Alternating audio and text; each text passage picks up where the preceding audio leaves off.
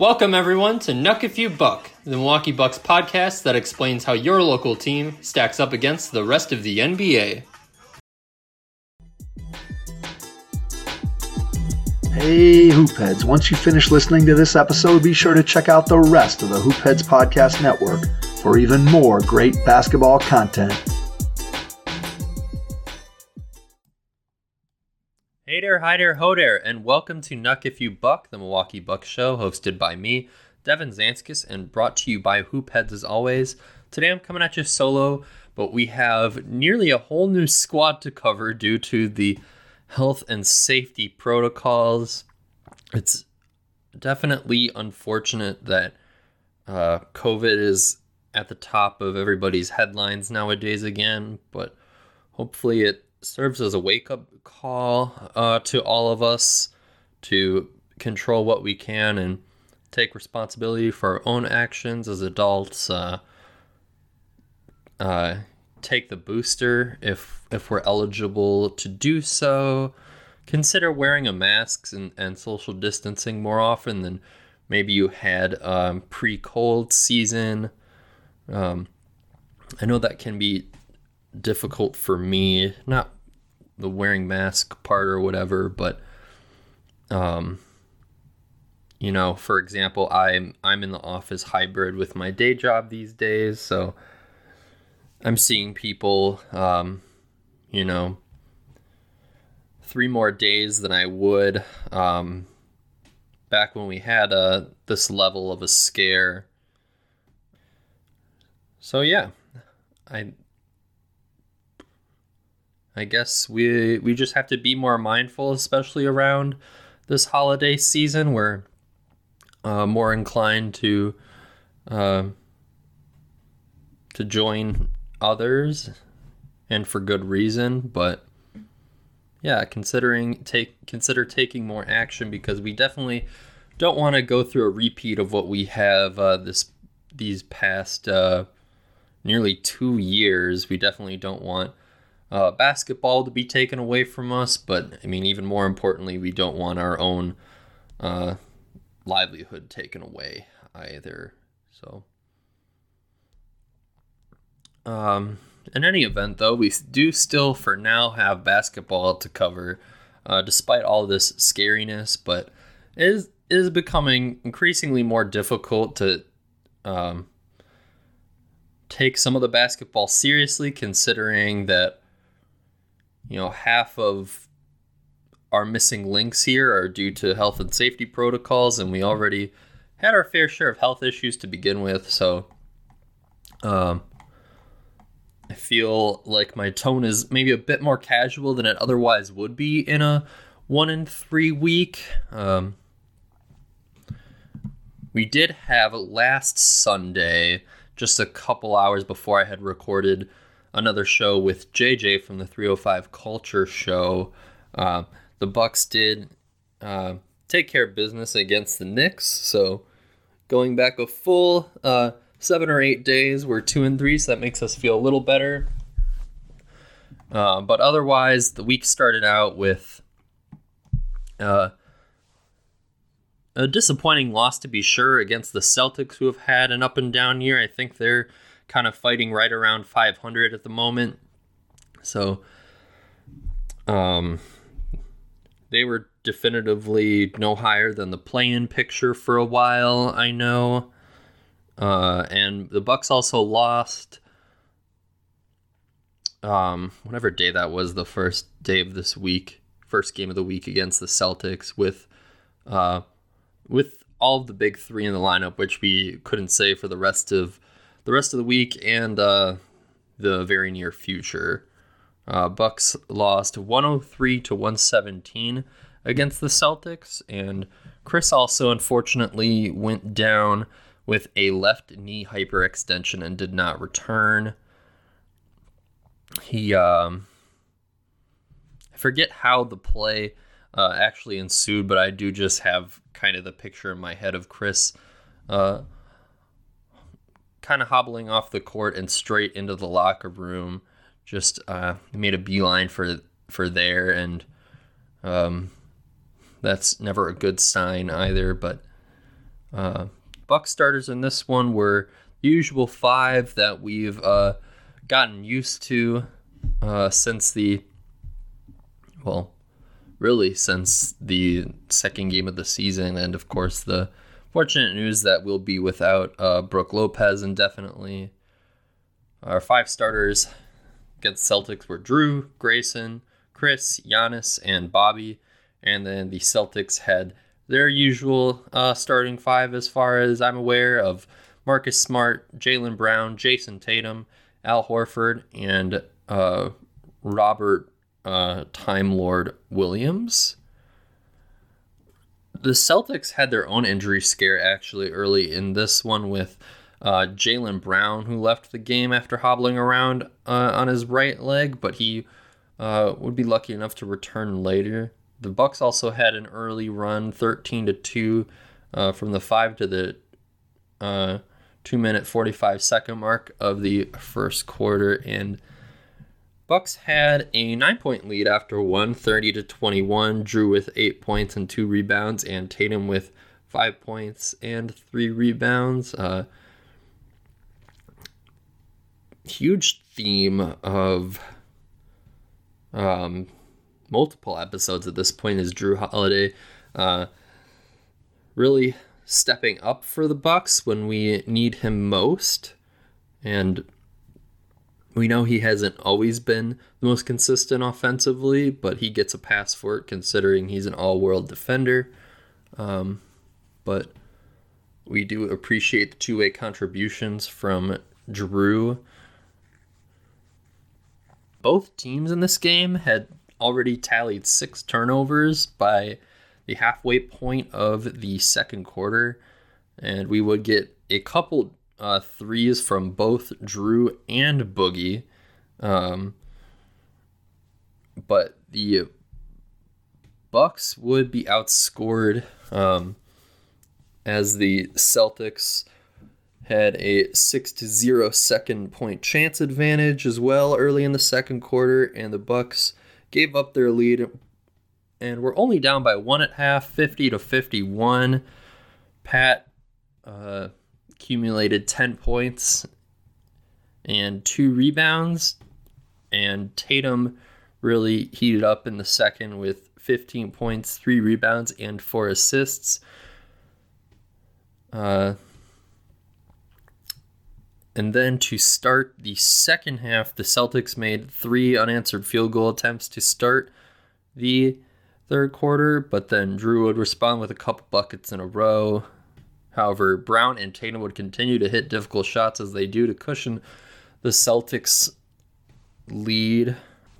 I feel like that's been a regular theme with the Celtics, is that Brown and Tatum both tend to subscribe to the Tough Shot Express like Chris Middleton does, but many might think that it would serve the Celtics well if at least one of those two would try to get easier, more efficient shots like Giannis does.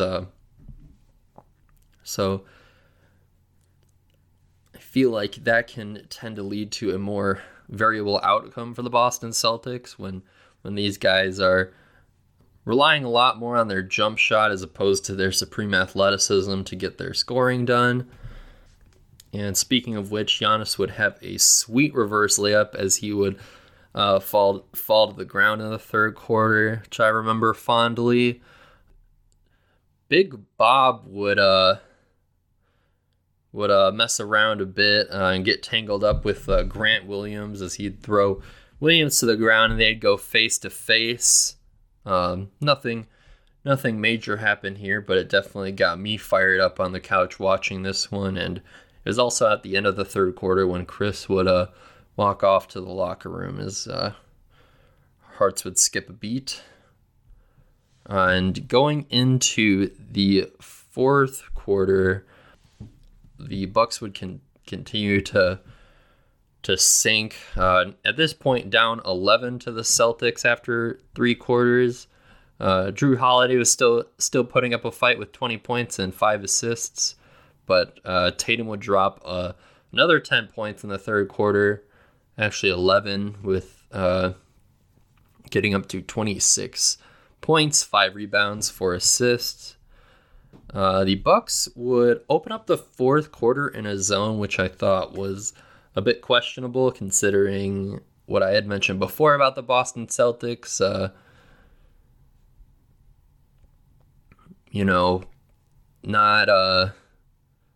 Not penetrating the lane and getting inside as much, but having plenty of dudes who can hit shots. So to me, it didn't make sense to go into a zone against several zone busters in the Celtics, but perhaps that's also indicated by the final score of this one. Tatum would pick Pat's pocket as well and go coast to coast, and then Mike Budenholzer would get teed up as he must have thought that one was a foul on Jason. And halfway through the fourth, that was when we got the news that Chris would not return with a left knee hyperextension. It's also worth considering that, I mean, it definitely does not sound like a pleasant experience for Chris, but this isn't the most extreme of injuries that one might hear of in the association. After all, when Giannis had that scary fall in the finals, I believe he was officially diagnosed with just a hyperextension when we had feared for the worst, and he ended up playing, after not missing that many games himself. Of course, we would treat Chris's injury in December a lot differently than Giannis's, and approaching a title. But yeah, I don't have an official timetable for Chris, but I don't even know if this would be something to hold him out for. I'd be shocked if it got up to 4 weeks or anything, to be sure, and that's a pretty conservative guess. Grant Williams would sink his 5th three in the corner as he would get up to 17 points off the bench, which is something to write home about for Grant Williams. He's not necessarily known as a scorer. He's definitely probably more heralded for his defense. He could probably be put into the two-way category as well. 5 threes here. That shows that he is indeed a shooter, and he's an effective passer at the forward position, but he's also a pretty stout guy and can move his feet for a big man as well. So he's a lot more known for his defense, I would say, especially on this roster. And in this game, Jason Tatum would reach a season-high 42 points. We get a couple exciting putbacks from both Al Horford and Thanasty in the fourth quarter, but that wouldn't be enough to bring about a comeback for the Milwaukee Bucks as they lost 103-117 to the Celtics. Giannis ended up with just 20 points on the night, which is, we definitely come to expect more from the man, averaging 27 points a game. Let's see, this is going back a couple games at this point, and well, he's also missed several, so his average maybe hasn't changed from 27, but I think Steph Curry dropped below top 3 in scoring, which definitely helps Giannis's case, because I believe he was 3rd in scoring for a while. Now I think he might be 2nd, but I know Trae Young was someone who had climbed into the top 3 in scoring as well. So yeah, we definitely could have used a bit more from Giannis on the offensive end, which is something we usually don't say. But when the Celtics are shooting like this, they usually don't disappoint their fans in Boston, as Celtics dropped 20 in this one, 23s that is, and the Bucks had 11, which they can definitely stand to hit more threes typically. Now, the sole win of the week came against none other than the Indiana Pacers, whom the Bucks have had their way with, but this is also with 3 Bucks in the health and safety protocols. The Bucks won by 15 against the Pacers, even without Giannis or Chris. So I felt pretty encouraged by this. The final score was 114-99, also holding the Pacers below 100 points. The Bucks starters were Drew, Grayson, Pat, Jordan Nwora getting the start, and Bobby Portis. There's a funny moment pregame as Hood was slated to start, but the story was it was kind of right leading up to the tip-off when Bud decided last minute to throw in Nwora as opposed to Hood into the starting lineup, probably just for some added size against Sabonis and Turner. Which is really interesting to me still, because I picture Nwora as more of a wing often, but you tend to forget that he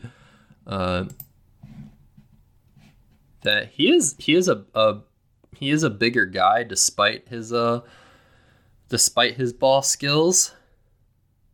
And spoiler alert, he did have 11 rebounds in the contest, most recently against the Cavs last night as of recording today on December 19th. Typical Sunday afternoon recording for your boy, but yeah, Jordan really put on a show. Well, I don't want to go too far considering the disheartening outcome there last night against the Cavs, but as Nwora usually does in these games where you question whether it's the Herd or the Bucks out there, Nwora had a pretty impressive stat line.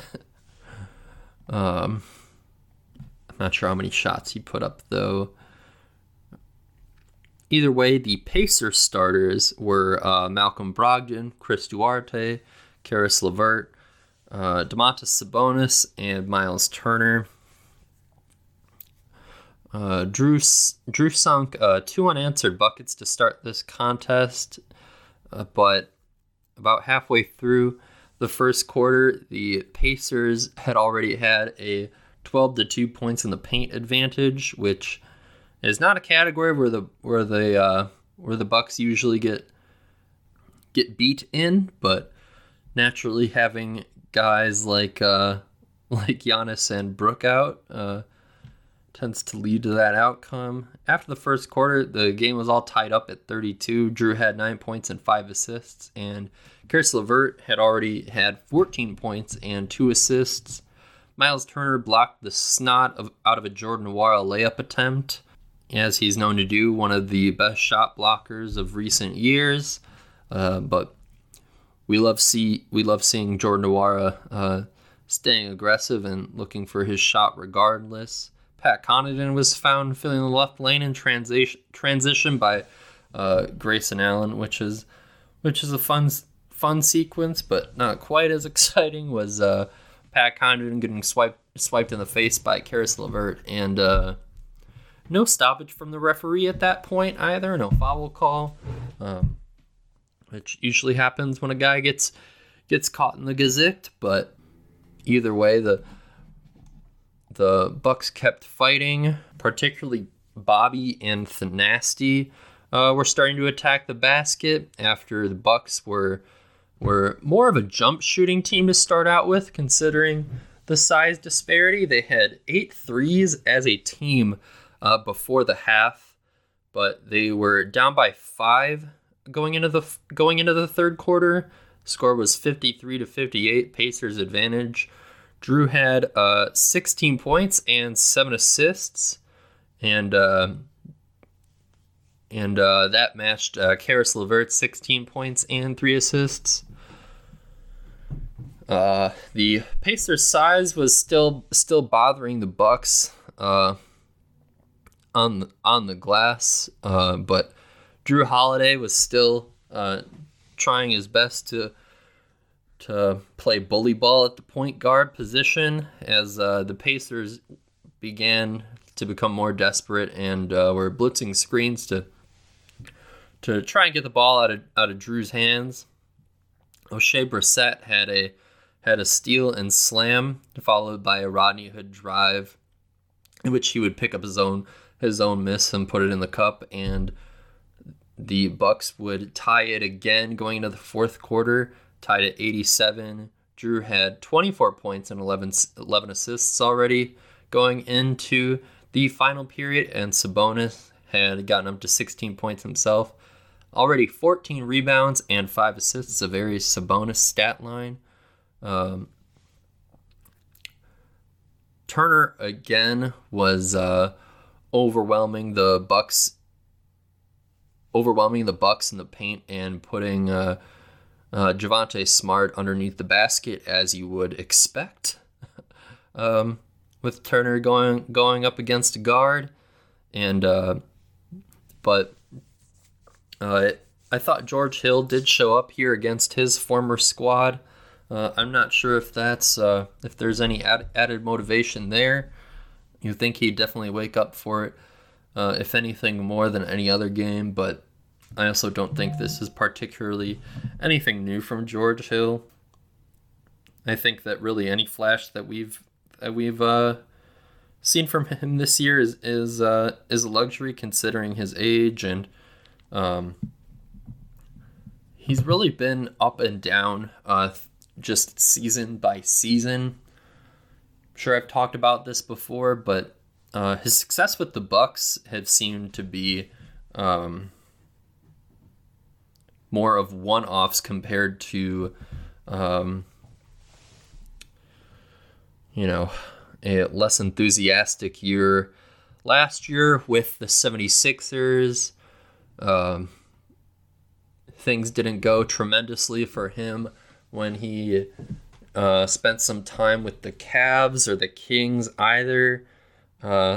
Some may remember, though, when he was with the Jazz several years ago, I remember he was averaging 20 points for a period of time, which was not something we would even typically see from him in his younger days. Actually, with the Pacers is probably what people would consider to be his quote-unquote prime. But just a really interesting career for George Hill.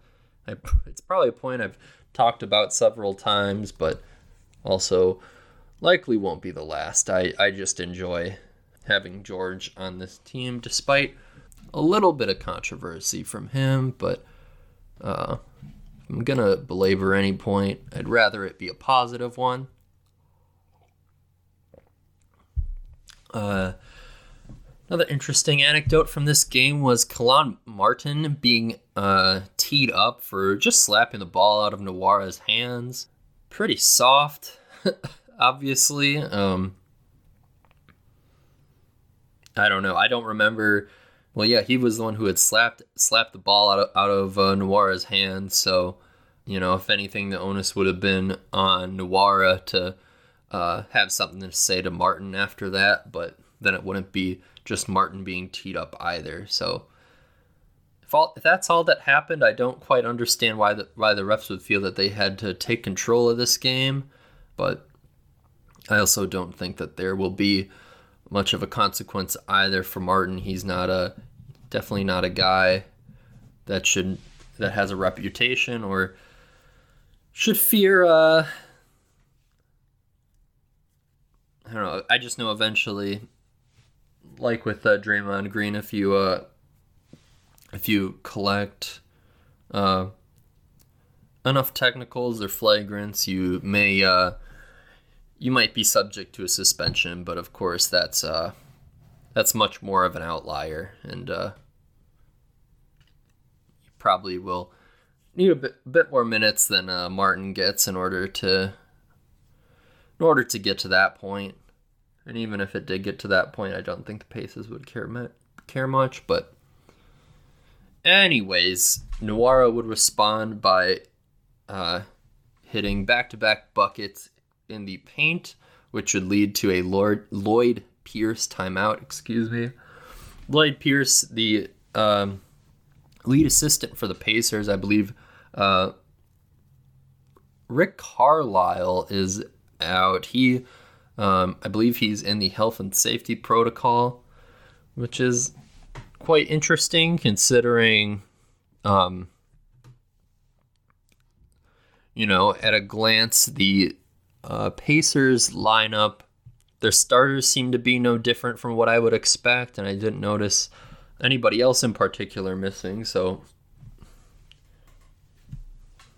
I don't know. You'd think if got to the level of a coach being out for health and safety protocols, it might be elsewhere, but yeah, Pierce also pretty good lead assistant to have. He, of course, was, as of last year, he got let go by the Hawks, and his reputation might be a little slightly diminished now that the Hawks famously went on that huge run with Nate McMillan, which got them all the way to the Eastern Conference Finals against the Bucks. But I know Pierce is very much respected among other NBA coaches, and he's spent a lot of time, for example, with Team USA. So he must have something good to say.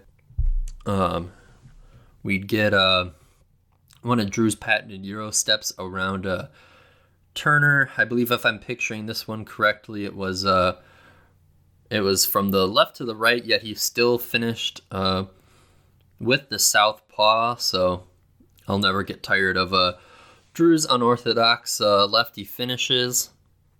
And something else I definitely won't ever get tired of seeing is a 21-0 Bucks run from the 9 to the 3-minute mark. The Pacers actually went a whole 7 minutes between the 9 and the 2-minute mark without a field goal.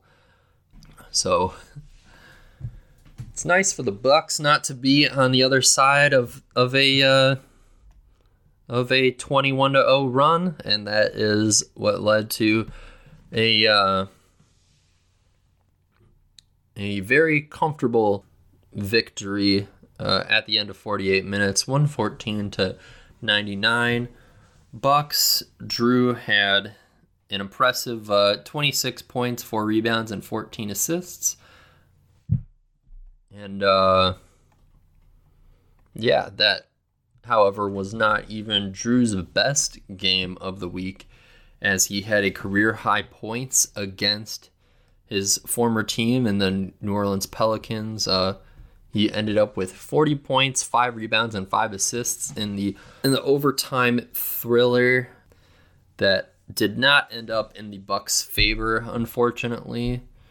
But without having, just off the top of my head, we did not have Giannis, Chris, Brooke, Dante.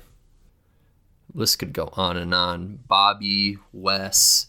As this week went on, we unfortunately just kept losing more and more guys. So I don't think Bucks fans can be really that down in the dumps, considering all the circumstances. The concerns really lie with the future outlook, as opposed to frustration over games that have already passed. But still, I think, if anything, Bucks fans are grateful with the effort from Drew and Grayson, who were really the only reason that we were in this game and were able to force overtime.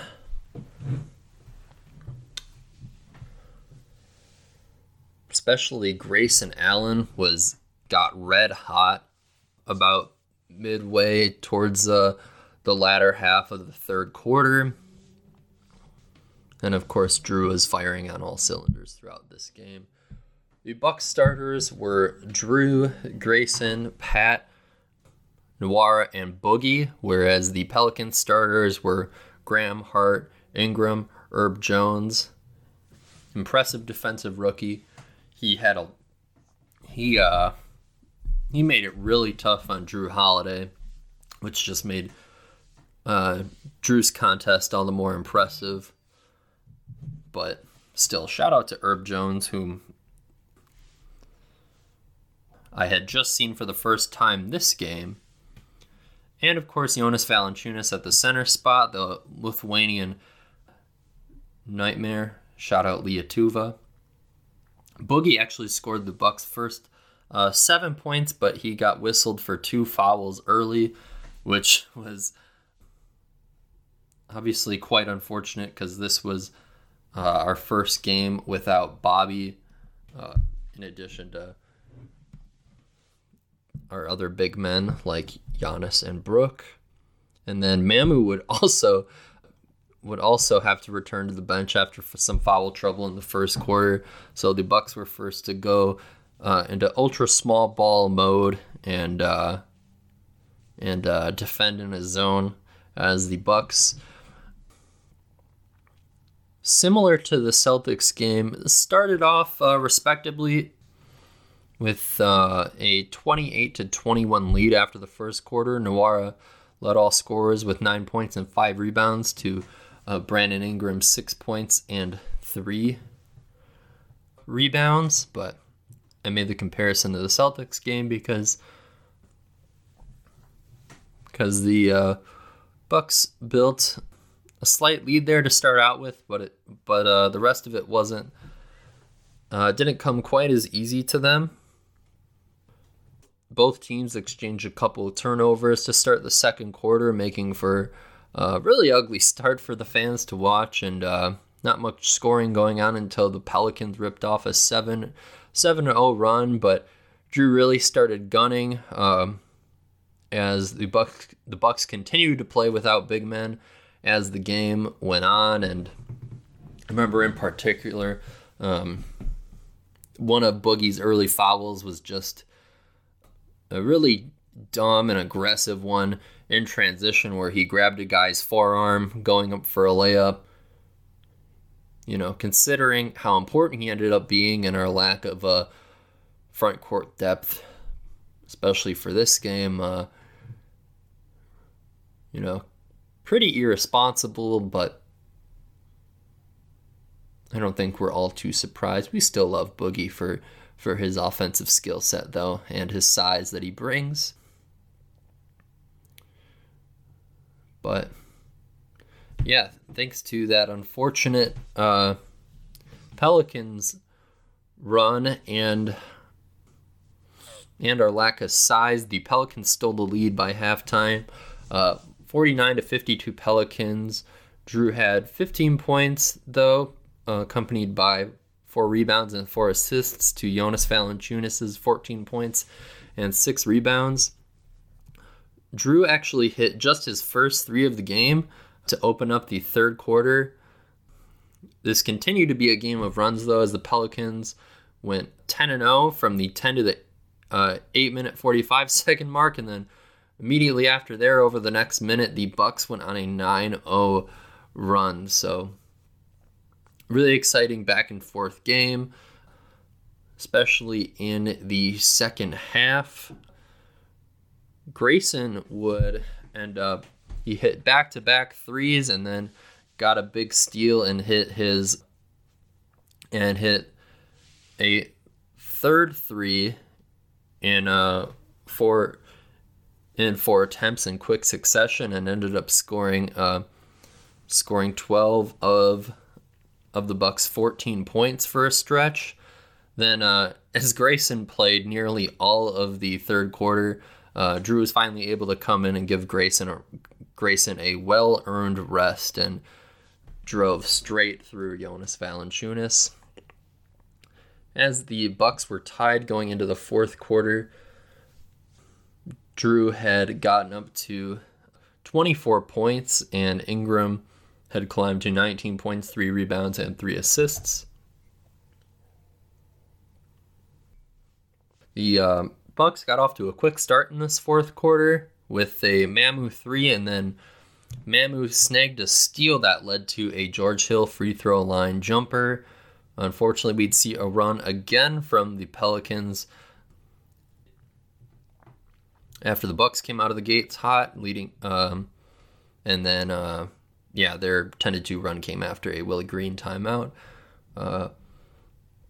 Bud actually successfully challenged a call that was originally a boogie charge, but the refs ultimately determined that Devontae Graham should have been whistled for a block. But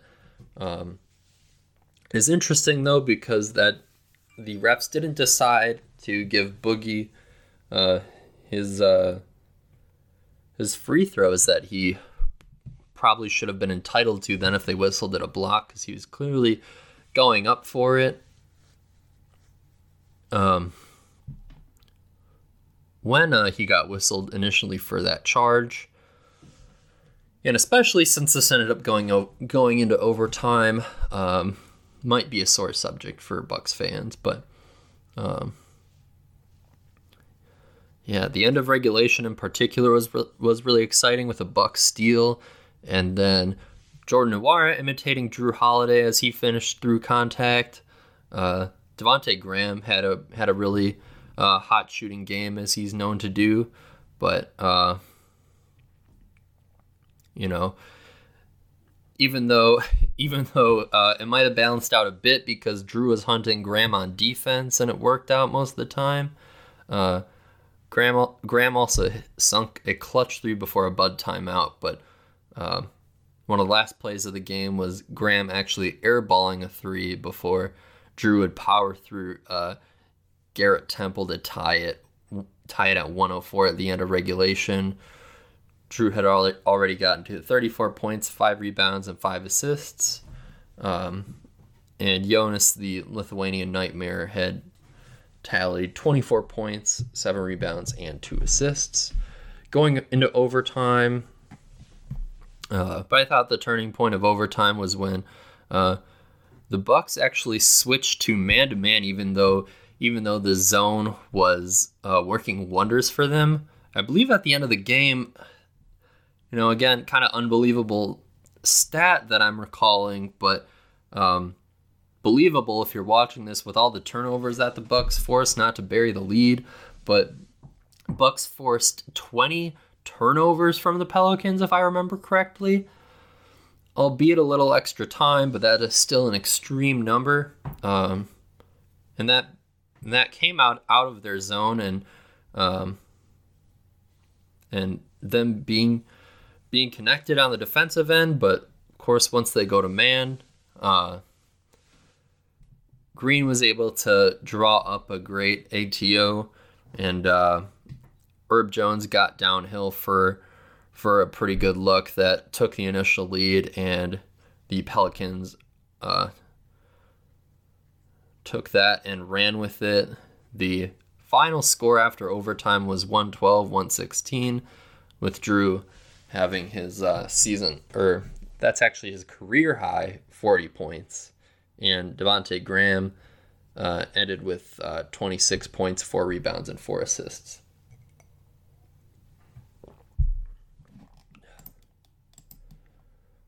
All right. So that was the start of our week, leading up to just last night as of recording. We started off 1-2, not shabby for with all the absences that we had, but jeez, pardon me. But yeah, it did not get any prettier from there, as the Cavs ended up 29 balling the Wisconsin Herd, which it looked a lot more like than the Milwaukee Bucks, considering the injury report and what it had grown to. We had Giannis, Dante, Bobby, and Wes in health and safety protocols. Rodney Hood was out with some right Achilles soreness, which is not encouraging, considering he had torn his Achilles when he was with the Blazers, and that was why there was why we thought there was so many possible outcomes for Hood's season. But I've been really impressed with Rodney Hood. I mean, he doesn't look to be at the height of his powers, to be sure, but he's filling a role, and that's all we had asked for him. And I actually think he's shown some flashes of athleticism with a couple putbacks that I definitely wasn't expecting. But yeah, we definitely would have heard if this was anything more than soreness. So I'm not expecting we've seen the last of that either for Hood, but yeah, hopefully he gets the rest that he needs, and he can get back into this lineup as soon as possible, because we could definitely use his help. We know that Brooke and Chris were out for certain reasons, and then, well, we know the reasons: back surgery and left knee hyperextension.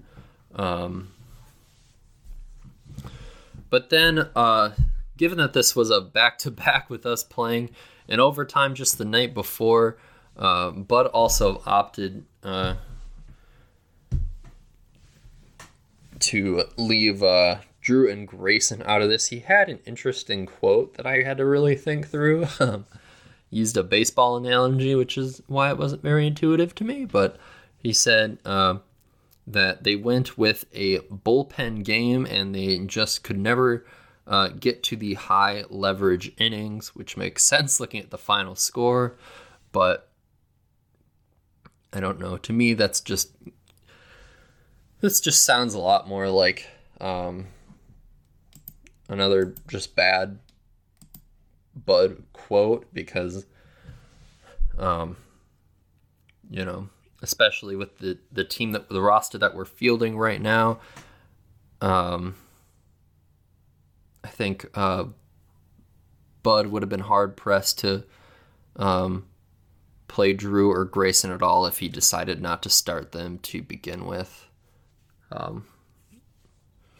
Basically, I'm just questioning whether or not Bud actually ever had any thought about playing Drew or Grayson at all, even though his quote would suggest that maybe if it were close, he would have brought in those guys later on. But considering that they were our best two guys on the court the last game and he didn't start them, I don't think it was in the cards at all. But of course, this is the exact game that you would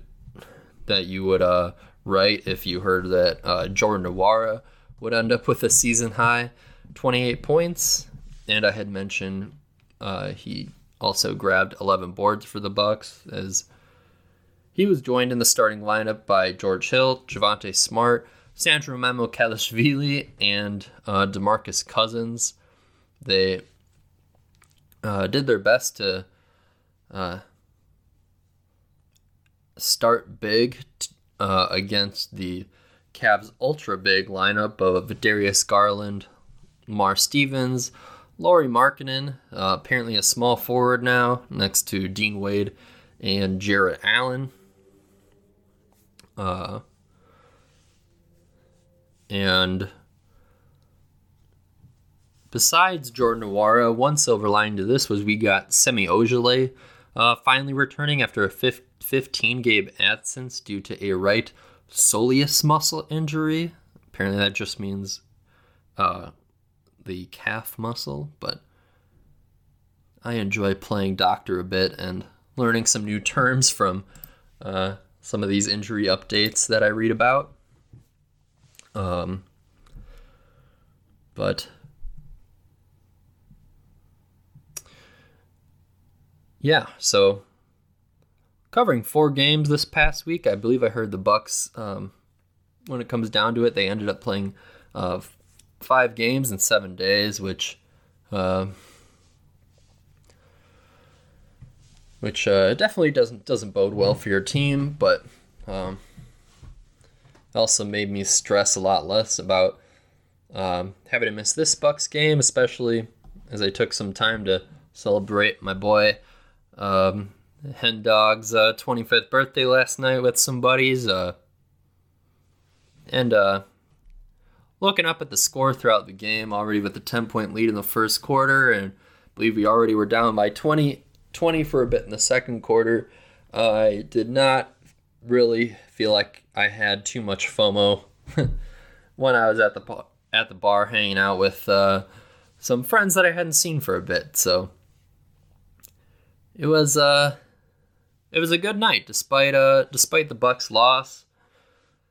However, when it came to this morning, of course, the story of the NBA right now is all the COVID updates that we just keep on getting all throughout the day. I wonder if listeners may have probably heard my phone that I'm not. I guess I didn't have the foresight to put on silent for this recording. But, for example, Woj tweeted out that Josh Okogie is joining Anthony Edwards and Taurean Prince in the health and safety protocols for the Minnesota Timberwolves, and that's been a theme all throughout this week, and people are even tweeting about how they wish that they would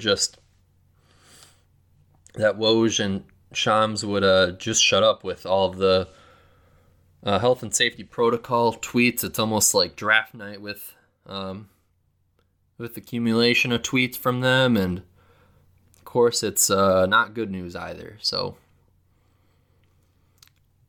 either way, the news that Woj tweeted out today that was quite concerning for the Bucks was that the Cavs have had a COVID outbreak and feared that they won't have 8 players available to play today. And as news continue to pour out, the Cavs game tonight against the Hawks was postponed, and it doesn't stop there either with just the Cavaliers, as NBA Communications posted that games will be postponed for the Brooklyn Nets in addition to the Cavs, and also the Orlando Magic and Philadelphia 76ers. So in the statement from NBA Communications, they listed out 5 games that are being impacted. Also, worth noting, as of my last recording, 2 Chicago Bulls games were postponed. Now that, again, if nothing else, this might be a week of wake-up calls for us Americans here, as now it's starting to hit home more for our Bucks, as we're concerned about what the implications will be for our team who just played the Cavs last night. It has 2 of the starters that I had mentioned for the Cavs, Lamar Stevens and Jarrett Allen, are 2 of the 4 or 5 guys that had just newly entered the protocols as of today. Hopefully the Bucks don't have to add to their list of guys out with the health and safety protocols, and hopefully we can actually get our guys back. As I think this was already projected the last time I did a recording, but Dante was actually supposed to return against the Pacers on Wednesday, but of course he's in the health and safety protocols as well, so I'm feeling a little bit extra sad for our guy Dante, as he's been waiting ever since June to get back out onto the court, and now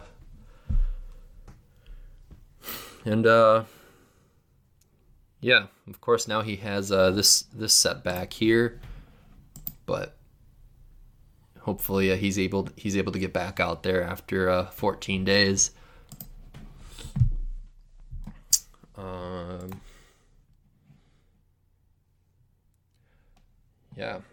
Not much else more to say about that. But hopefully everyone can do all that they can to stay safe in times like this, and hopefully we can slow this thing down a bit. But at the end here, I figured it might be a little fun to just revisit again a big piece of news and a little bit of armchair GM that I don't remember if we went through too much when I had JJ on the show last week, which I definitely would encourage everybody to go out and check out, since I admittedly don't have enough guests on this show. I know that's something I got to work on, but it's a lot of work for me to get guests on here, and I want to make sure that I'm putting everyone in the best position. So I don't take it lightly when I think about having guests on. So that's why I have JJ on a lot. Either way, we talked a lot about just general NBA stuff, which is I like to think is a breath of fresh air for everybody. Of course, there was news about some other teams, but in particular the Indiana Pacers, a team we just played this week, revealed that they might have themselves a bit of a fire sale coming up. Guys mentioned were both Domantas Sabonis and Miles Turner, in addition to Karis LeVert, of guys who could be on the block, and those are definitely big names to be moved for sure. People had talked for a while about Sabonis and Turner not being a great pairing as two true big men,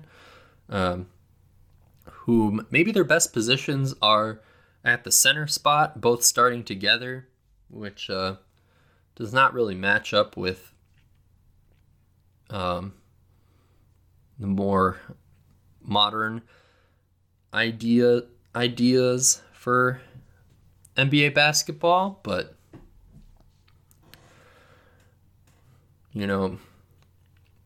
they're both still highly regarded among other NBA bigs, with unique skill sets in their own right, like Miles Turner, whom basically any team would love. I know Bucks fans might be salivating at the thought of getting Miles Turner on this team, but unfortunately we just don't have the assets to do it. Even though now we're probably more inclined than ever to visit that with the unfortunate Brook news, but yeah, I think the Pacers could probably get a little more for Turner than an uncertain Brook Lopez future, one of Grayson or Dante, and one of our picks, if any, that we have available in the future here. But I mean, if there's a way to get Turner on this team, that would definitely be really cool. I just don't think it's realistic. So I don't want to entertain that thought for the Bucks too much, but I do find it more interesting for the Warriors. I know that JJ and I had kind of thrown back and forth kind of our conflicting ideas about Turner going to the Warriors. I think I think what am I saying? I think JJ was kind of more in the camp of why would the Warriors make any sort of changes? If you're perhaps the consensus best team in the NBA as of today in the Warriors, it's not all too common, and maybe for good reason, to just stand pat and trust the guys that you have, especially when you know you have a guy set to return in the next several weeks, like a Klay Thompson, who's a future Hall of Famer. Why would you want to make any moves? But I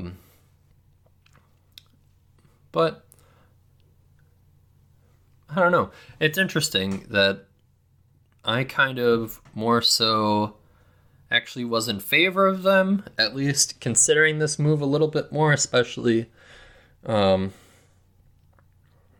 I just think it would put the Warriors in a whole other tier for championship contention, because they have one clear spot to upgrade for them, and that would be the center spot. And Turner is a really rare piece that can fit with pretty much any team, so I don't think he would disrupt the Warriors at all. And if anything, it would just be I think it's a very high floor for bringing Turner into mostly any lineup. And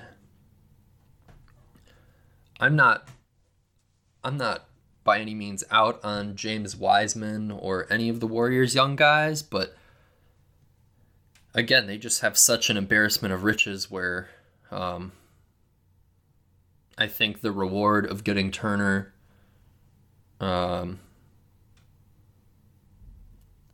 meaning, securing even better title odds is higher than the risk of, giving up young guys that can't even find their way into the rotation. But that's where I am on that front. Sabonis, even though on paper he's had a lot more success, being, I believe, a 2-time All-Star, albeit the lower level All-Star, one of the lowest level Eastern Conference All-Stars in recent history. He's a clunkier fit on a lot of teams because he's less known for defense. I mean, certainly compared to Turner, but also compared to his peers as well. And I would say defense is valued a lot more for big men as opposed to other positions. And, in contrast, offense is probably less valued in big men than it would be for guards. I don't know. I guess I'm sort of workshopping that and thinking out loud, but it's just funny because people have really slandered the fit of Sabonis and Turner when ideally you would need a guy who can space the floor next to Sabonis, but it's hard to find any more spacing in the front court next to Sabonis than what he already has. But I think one team that definitely makes a lot of sense would be the Charlotte Hornets, because they were slandered a lot because they definitely had the means to upgrade more at the center position than they did in Mason Plumlee, and they have a really intriguing talent that could probably be helped by having more front court depth. And also the Hornets do have a lot of a lot of guys who can stretch the floor. So there's a way that there's definitely room to fit Sabonis into the Hornets lineup, especially because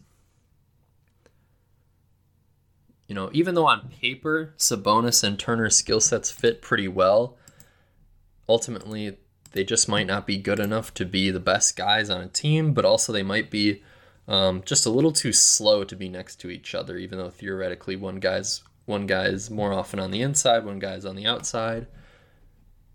And Hornets definitely have the athleticism around Sabonis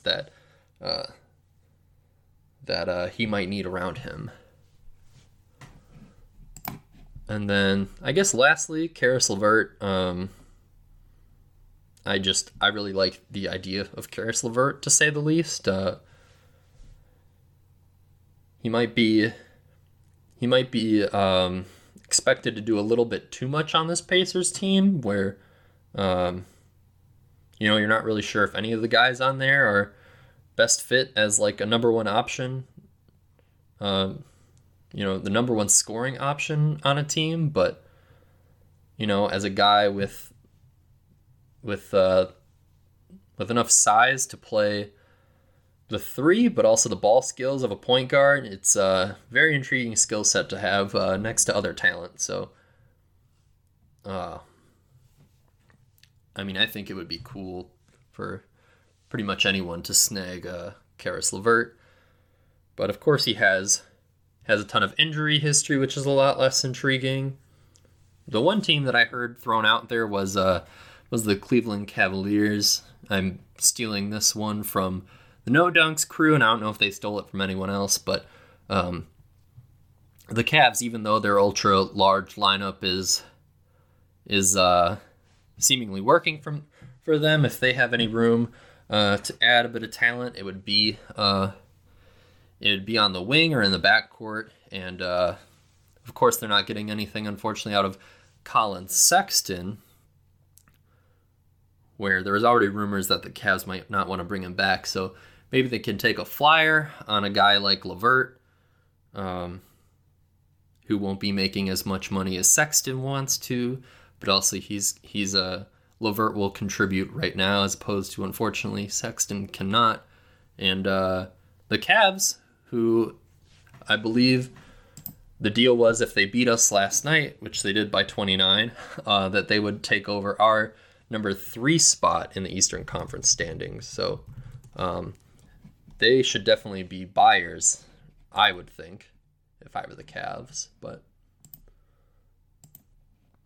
I think that is plenty on the Indiana Pacers situation that we already touched on a bit, I think, with JJ. So I'll leave it at that. If you have any thoughts, you're more than welcome to share them with me at NuckIfYouBuckNBA. U is just the letter U. Everything else is spelled how it sounds. And with that, I'll see you in another life, brother.